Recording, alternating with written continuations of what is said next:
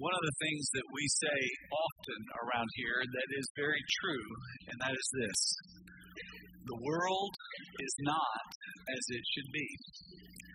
And it's not. And for the last 15 years, the world has been screaming that out to us. This world is not as it should be. 15 years ago, when our country was attacked by terrorists, and the Twin Towers fell and the Pentagon was on fire, people began to pray. People began to flock to churches. But today they're not. As a matter of fact, there are many who are leaving the faith. As a matter of fact, there are many today who do not know the true faith of the Bible. They have ideas of what the Christian life is supposed to be about. They have some glimpses of maybe what is true, but many do not know it, and they are not experiencing the power of the gospel.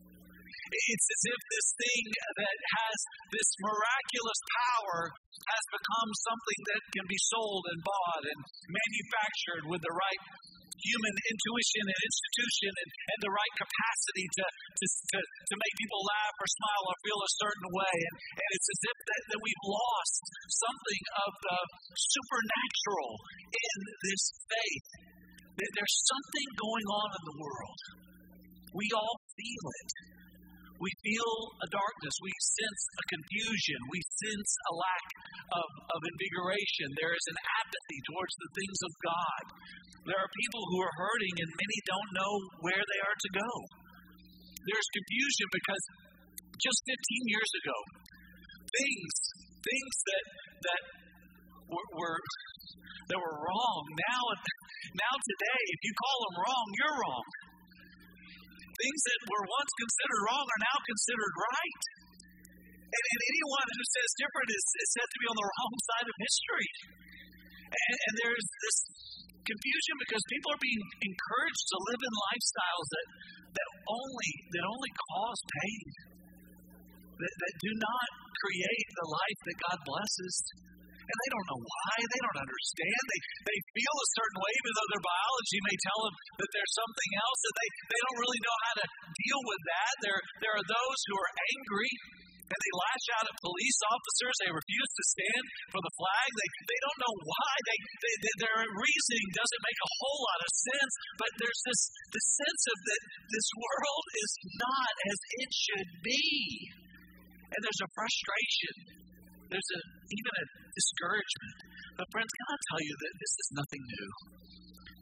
This is the way it has always been throughout the world. We who live in the United States of America, we who have enjoyed this experience for the last couple of hundred years, we have in a lot of ways been separated from the real evils that have always been apparent and active in our world. But now, it appears that some of those dark things, some of those dark forces are now going to begin to have sway in our land. And there's some who are afraid, some who are angry. But what we need to do is reflect on the reality of the power of God and be renewed in our hope in Him. There are some who are angry, and it's because we are looking for our treasure in the wrong places. If we will wake up and if we will see God for who He is, we can receive the words of the Apostle Paul that he shared in 2 Corinthians chapter 4. Listen to what he said beginning in verse 7. But we have this treasure in jars of clay. What is this treasure? It's eternal life. It is Christ Himself. That is our treasure. But there are many today who are frustrated and disappointed because they wanted the jar of clay to be the treasure. There are many Christians in North America today who are frustrated and aggravated because the jar isn't as comfortable as we want it to be, because it's not as pretty as we want it to be, because it won't endure the way we want it to endure. It's not what it once was, and it's aggravating. But friends, hear me. God has a plan for this. This is a part of His will because He doesn't want us to be confused about what the treasure is. The treasure is Jesus Christ and Him crucified and raised. The treasure is eternal life. The treasure is the Holy Spirit. The treasure is supernatural. It's something beyond time and space that we get to be a part of. And so He says, but we have this treasure in jars of clay. Why? To show the surpassing power belongs to God and not to us. It's not something we can create. It's not something we can manufacture.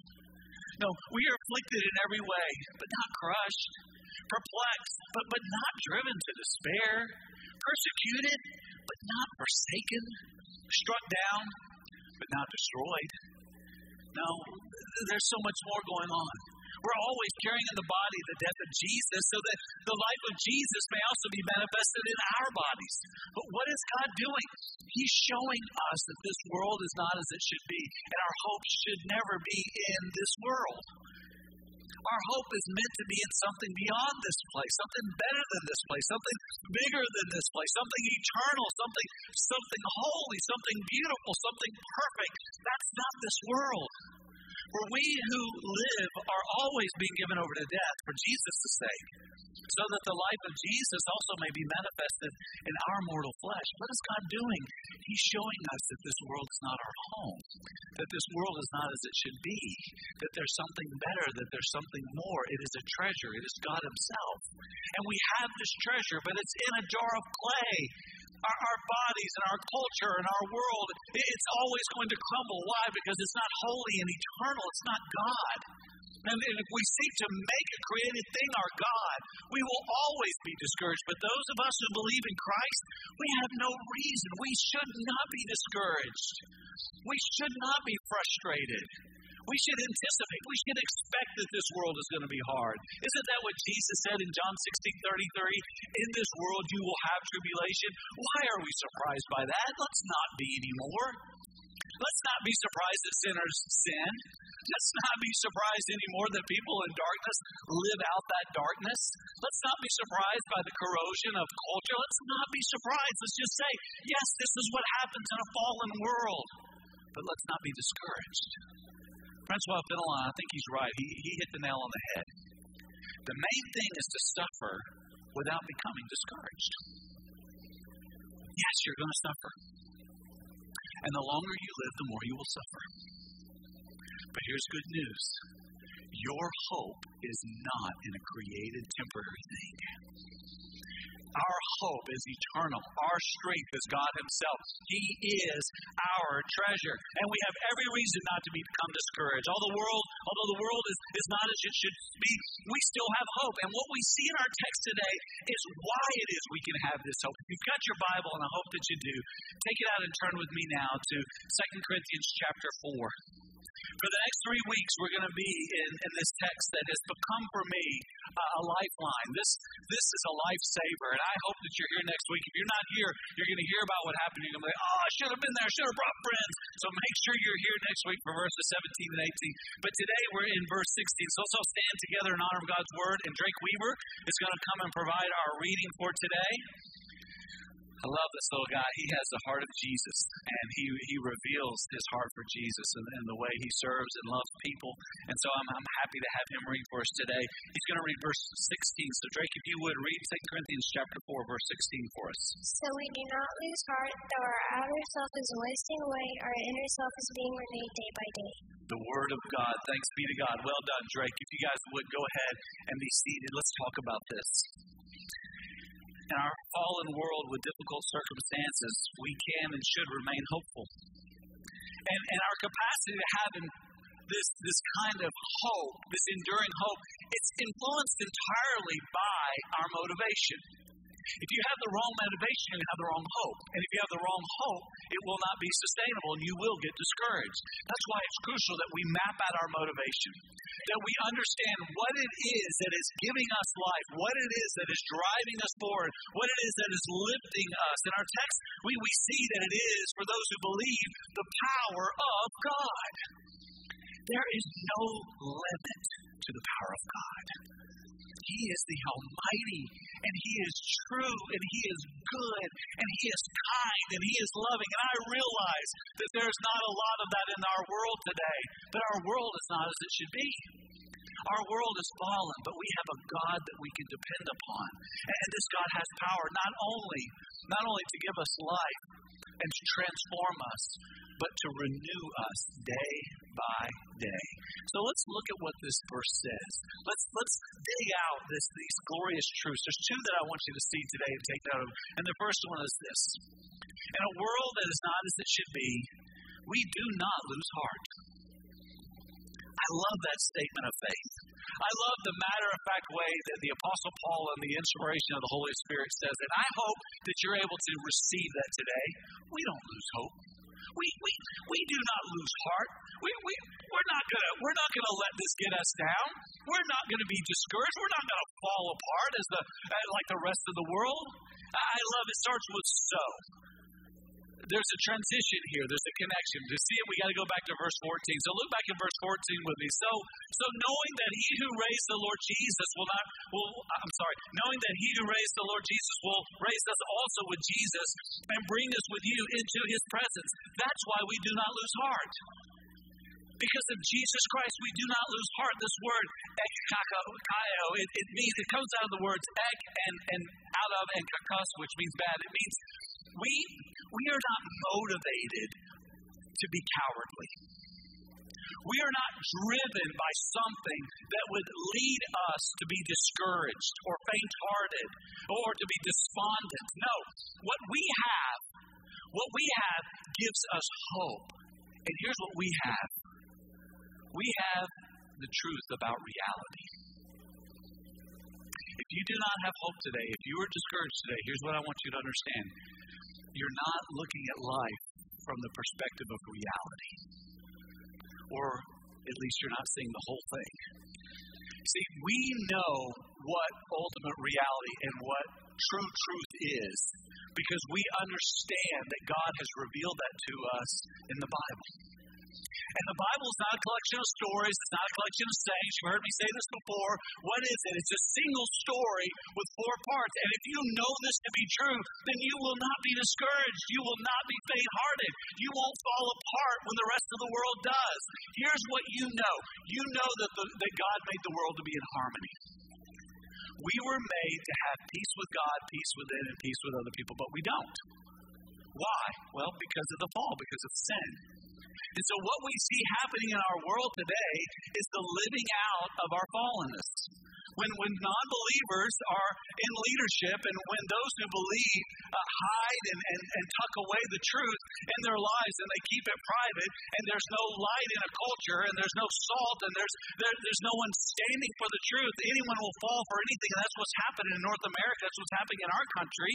Is that there's deceit and there's confusion because no one knows what's true because no one's telling them. And so we are living now in a fallen land without a truth to guide, without light. And so darkness is prevailing. But here's the good news.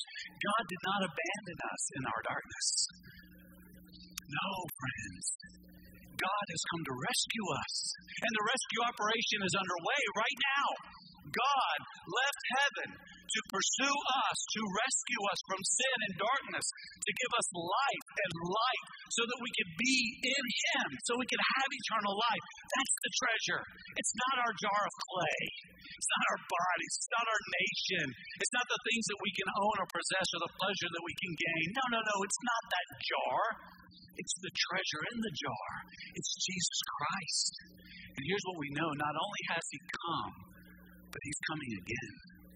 The restoration is going to happen. Here's what we know.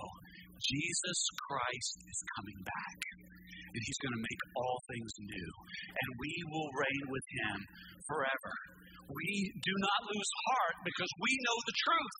We know reality. We understand what has happened, what is happening, and what is going to happen. You know, one of the things I love about sports is that you often will see what it looks like when the power of the gospel is lived out in real. And what I mean by that is this. In sports, you will often see athletes or teams get knocked down, get behind, but then find life and come out and bring victory right in the midst of what should have been despair and loss.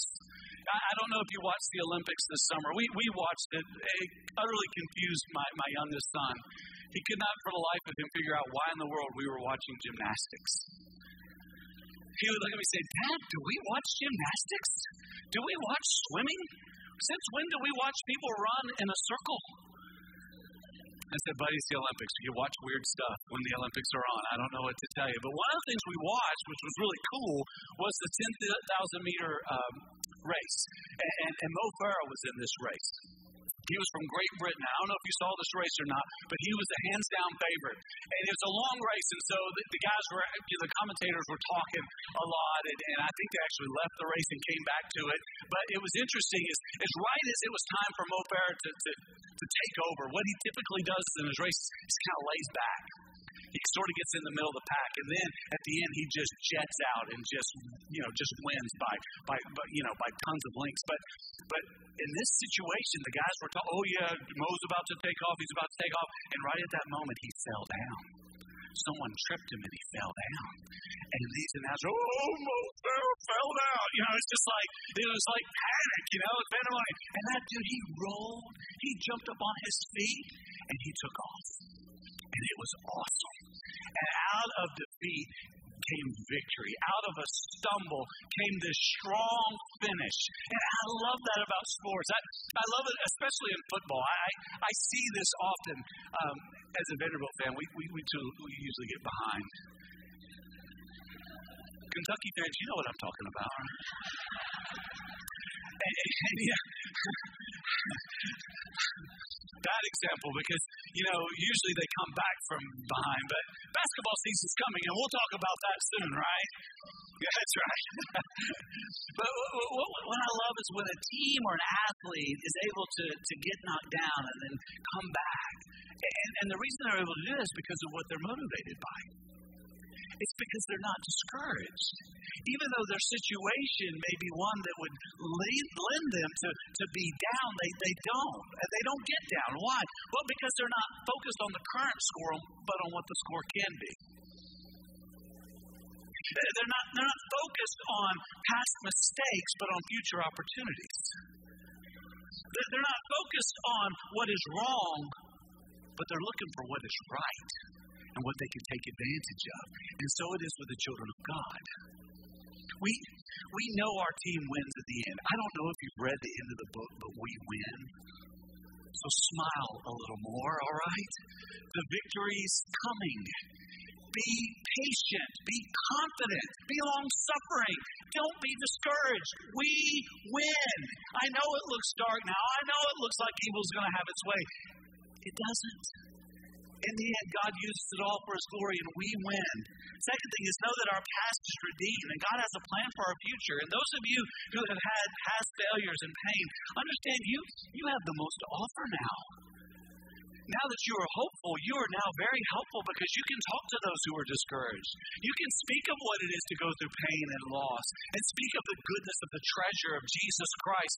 How though you were in this jar of clay and you had every reason to give up, Jesus Christ was the Savior. He was and is your strength. He is the provider. And although we know that things are wrong, we see that God is doing in us. One of the things that I struggled with as an early Christian was discouragement. As a matter of fact, there were times when I thought seriously about abandoning the faith because I wasn't convinced that I was actually a believer. And here's why. I had a foul mouth. I was a terrible person. You think I'm bad now. You should have seen me before Christ, right? I thought terrible things about people. And I began to really doubt if I was even saved because I kept using bad language. I kept having horrible thoughts. And then, I don't know if it was a sermon or a scripture, but something clicked. And I found my footing, and it put a smile on my face. And some of you won't think this is a big deal. It's a big deal to me. It dawned on me that I cared. See, up until the point when I became a follower of Jesus Christ, I didn't care about me and I didn't care about anybody else. It was a frightening apathy. I would just soon smack you, look at you. And I didn't give a flying flip about what happened to me either. But now that I was a Christian, all of a sudden, I cared. I cared about the words I was saying. I cared about what happened to other people. I cared about what was going to happen to my life. And all of a sudden, it was like, hey, that's a miracle. That is God in me because I didn't used to care, but now I do. I'm not as far along as I want to be. I still have issues. I'm still got to work on this mouth of mine, and I got to really control my thoughts. But God is at work, And be encouraged by that, Christian. Take the words of John Newton. Listen to what John Newton says. It's so good. I am not what I ought to be. I am not what I want to be. I am not what I hope to be in another world. But still, I'm not what I once used to be. And by the grace of God, I am what I am. Isn't that good? By the grace of God, we are no longer dead in sin, but alive to Christ. Our sin is redeemed. Our future, it now makes sense because God is with us. We know the story. We know what is going to happen. And so we can take, I was going to read the whole Romans chapter 8, but then I knew I'd probably preach on the whole Romans chapter 8, and then there's another service behind us. But just listen to the last part, okay? This is Romans chapter 8, beginning in verse 37. Knowing all these things, we are more than conquerors through him who loved us. For I'm sure that neither death nor life, nor angels nor rulers, nor things present nor things to come, nor powers, nor height, nor depth, nor anything else in all creation will be able to separate us from the love of God that is in Christ Jesus our Lord. That's good news, amen? And because we know this truth, we don't lose heart. We do not lose heart. More than that, in a world that is not as it should be, write it down, we are being renewed. Not only do we not lose heart, but we have a renewed strength every day. So we do not lose heart. Though our outer self is wasting away, our inner self is being renewed day by day. Our bodies and this world are wasting away. There's this thing called the second law of thermodynamics. And here's what it states. That there is a natural tendency of any isolated system to degenerate into a more disordered state. Now, those of us who are over 40, we may not be able to speak to that normatively, but we can speak to that existentially. We feel that truth, don't we? We feel our bodies wasting away. Our skin is not what it once was. Gravity is taking over. I can give testimony to the fact that our hair is not what it once was. Our knees, our joints, all this stuff, they are not what they once were. It's fascinating to know that, did you know that the average NFL football career is no more than 3 to 6 years? So today, if you happen to catch an NFL game going on, here's what you can know. The guys that are on that field in the next 3 to 6 years will not be there. And those who have been there for that long, they won't last much longer. You know why? Second law of thermodynamics. Their bodies are wasting away. To be 30 years of age in the NFL makes you the old man. Why? Our bodies are wasting away. Our culture and our world is wasting away too. And we see it happening right before our eyes. But our inner self is being renewed day by day. And I know some of you are discouraged today and you're wondering how. How is it? How can I be renewed day by day? I'm going to give you 5 promises, all right? And I'm going to post these later. Just get the text that they come from, but understand these realities. And the first one is this. If we are in Christ, we have been made new. 2 Corinthians chapter 5, verse 17. Therefore, if anyone is in Christ, he is a new creation. The old has passed away, behold, the new has come. We are not what we once were. We are now alive to God, and God is alive in us. We have eternal life. We are a new creation. What we once were is no more. We are now something new, and God is doing something. And that something is going to be carried to completion. Good news. Promise number 2, God is going to finish what he started in us in Christ. Philippians 1:6. I love this one. I am sure of this, that he who began a good work in us, and you will bring it to completion at the day of Christ Jesus. What this new creation that he's made you, he's at work in it. Guess what he's using oftentimes? Evil and suffering and pain. So if you say, man, there's a lot of evil and suffering and pain in my life. Hey, good news, God's at work. He's conforming you to the image of his Son. He's destroying for you any idea that a temporary thing will satisfy your eternal soul. And he's pointing you to the true treasure that is Jesus Christ. Third promise, God's plan for us in his kingdom is going to be done. Jeremiah 29:11. Some of you love this verse, but make sure you love it for the right reason. Oh, I'm sorry, that's not it. God's word is doing a work in us. Isaiah 55:11. So shall my word be that goes out from my mouth. It shall not return to me empty. But look at this. But it shall accomplish that which I purpose and shall succeed in the thing for which I sent it. God's word has a purpose for every single day in our life. And I'm going to tell you something. If you're not reading God's word every single day, then you are not going to experience the purpose of that word for which God has sent it. So it's no wonder you're discouraged if you're not daily drawing from the truth of God's word. Friends, we need to read God's word. I know some of you are reading so hard. I'm crying for you, all right? But here's the deal. If you don't like to read, I get it. If you have a smartphone, download the ESV app. It will read to you. No excuses. Just get the word in you. Because there's a purpose for it. And then understand there's also a purpose for you. The word reveals the purpose. And again, be motivated by the right thing. Jeremiah 29:11. I hope this is it. Yes. For I know the plans I have for you, declares the Lord. Plans for welfare, not for evil, to give you a future and a hope. For what purpose? Why is God doing this?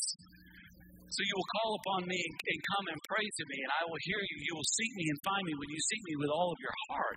I will be found by you, declares the Lord, and I will restore your fortunes and gather you from all the nations and all the peoples where I have driven you, declares the Lord, and I will bring you back to the place from which I sent you into exile. Jeremiah was writing to a people who were in exile in Babylon. We who are in the New Testament, we who are Christ's people today, we are now in exile. We are in a world that is not as it should be. This world is not our home, but one day He's going to gather us all from all the nations, and He's going to make all things new, and we will be with the Lord forever. Amen. This is God's purpose. And as He's living out this purpose, His plan is going to be fulfilled for our individual lives. The last thing is this: God's kingdom plan for eternity will be done. Daniel 2:44. Daniel 2:44. And in the days of those kings, the God of heaven will set up a kingdom that shall never be destroyed, nor shall the kingdom be left to another people. It shall break in pieces all the kingdoms and bring them to an end, and it shall stand forever. The kingdom of heaven is here and is coming. And Jesus is the king of that kingdom. And if you are in Christ, you are a member of His family. You are an heir to the kingdom of God. That kingdom has come and that kingdom is coming. The victory is on its way. And as we trust in Him, as we look to this treasure, here's what will happen. Every day we will be renewed. I'm going to tell you something. Hear me. If you're counting on your good looks, if you're counting on your possessions, if you're counting on pleasure, if you're counting on people liking you and people applauding you, if you're counting on positions of power to satisfy the longing of your soul, I'm just going to tell you right now, it is a jar of clay. It will be broken. It will not suffice. Yes, we are a jar of clay. Yes, this world is a jar of clay, but in it is the treasure, Jesus Christ. And if we will pursue and recover His design for our life, there is hope. There is eternal hope. But the only way this hope can be yours is if you are resting, living in, delighting in Jesus Christ. Here's what we know. The world is not as it should be. God designed the world to be in perfect harmony, but because of sin, there's brokenness. Friends, if you're going to continue to try to heal your brokenness with sin, all you're going to do is create more brokenness, and that's what some of you are doing. Rather than trusting in Christ, you decided that you're smarter than God, and your lies and your compulsions and your physical desires are going to somehow mend your broken heart and your broken soul. And all you're doing is creating more brokenness. Stop. Stop. Wake up. Turn away from that. Repent of brokenness and sin. And instead, believe the truth. And here's the truth. God loves you. The good news is the gospel. God loves you. He has come to die for you. He has defeated death. He is alive. And now because He is alive, we can pursue and recover His design for our life. Friends, be encouraged today. Make this your motivation. That God loves you, has not abandoned you. He is alive in you, and you can pursue Him in as much as you believe. Now, some of you don't believe. And here's what I want to encourage you to do. To ask God to help your unbelief. It took a long time for me to become a Christian, long time. It took me several months. I listened to sermons for several months, and it didn't click until God broke me. Friends, don't wait till that moment. God doesn't have to take everything from you. Just turn everything over to Him. But He loves you too much to let you stay separated from Him. And don't let that be a threat. Let it just be a promise. If God is pursuing you, He's going to get you. Just give Him your life. Stop creating more pain for yourself. Stop making this worse than it has to be. Instead, give your life to Christ and say, Lord God, I'm going to trust you with all that I am. And if you're trusting God with all that you are today and you're discouraged, come and say, Lord God, renew my faith. Help me to see life for what it is. Help me to trust you for what you are. And if you need God's intervention in your life, listen, ask Him. He's not abandoned you. He knows. He's waiting for you to come and ask Him to do what only He can do, so that you will know that it's Him, so that you will delight in Him, so your motivation will be what is right and true, so that you can live with a real hope. And if you need that today, come and ask Him. Ask Him for a miracle. Ask Him to do what only He can do. Everything is small to God. I know some of you are sitting there today and you're thinking, oh no, you don't know the situation. It's really big. God's bigger. Everything is small to God. The victory is coming. Join in and ask Him to do what is necessary for you to experience it. Let's stand together as we pray. Father, there is no way any of us will ever have satisfaction in our soul. We will never be able to say it is well with our soul until we are completely trusting in Jesus Christ, the one who has defeated the power of sin and death. Father, I pray for some who are here today who need to come and get on their knees and say, Lord God, forgive me and take over my life. I want to have hope, an eternal hope. I want eternal life. I don't want to be defined by my past anymore. I want a future that is in God's hands. Father, for some today who are struggling to live in their faith, some who are in need of a physical or an emotional miracle, God, would you act on their behalf? Would you hear them? And would you, God, show them that you are with them and that you have a plan and they can trust you? Lord God, hear the people who come to you now in prayer, and hear us as we pray, as we sing this as a song of praise. In Jesus' name, amen.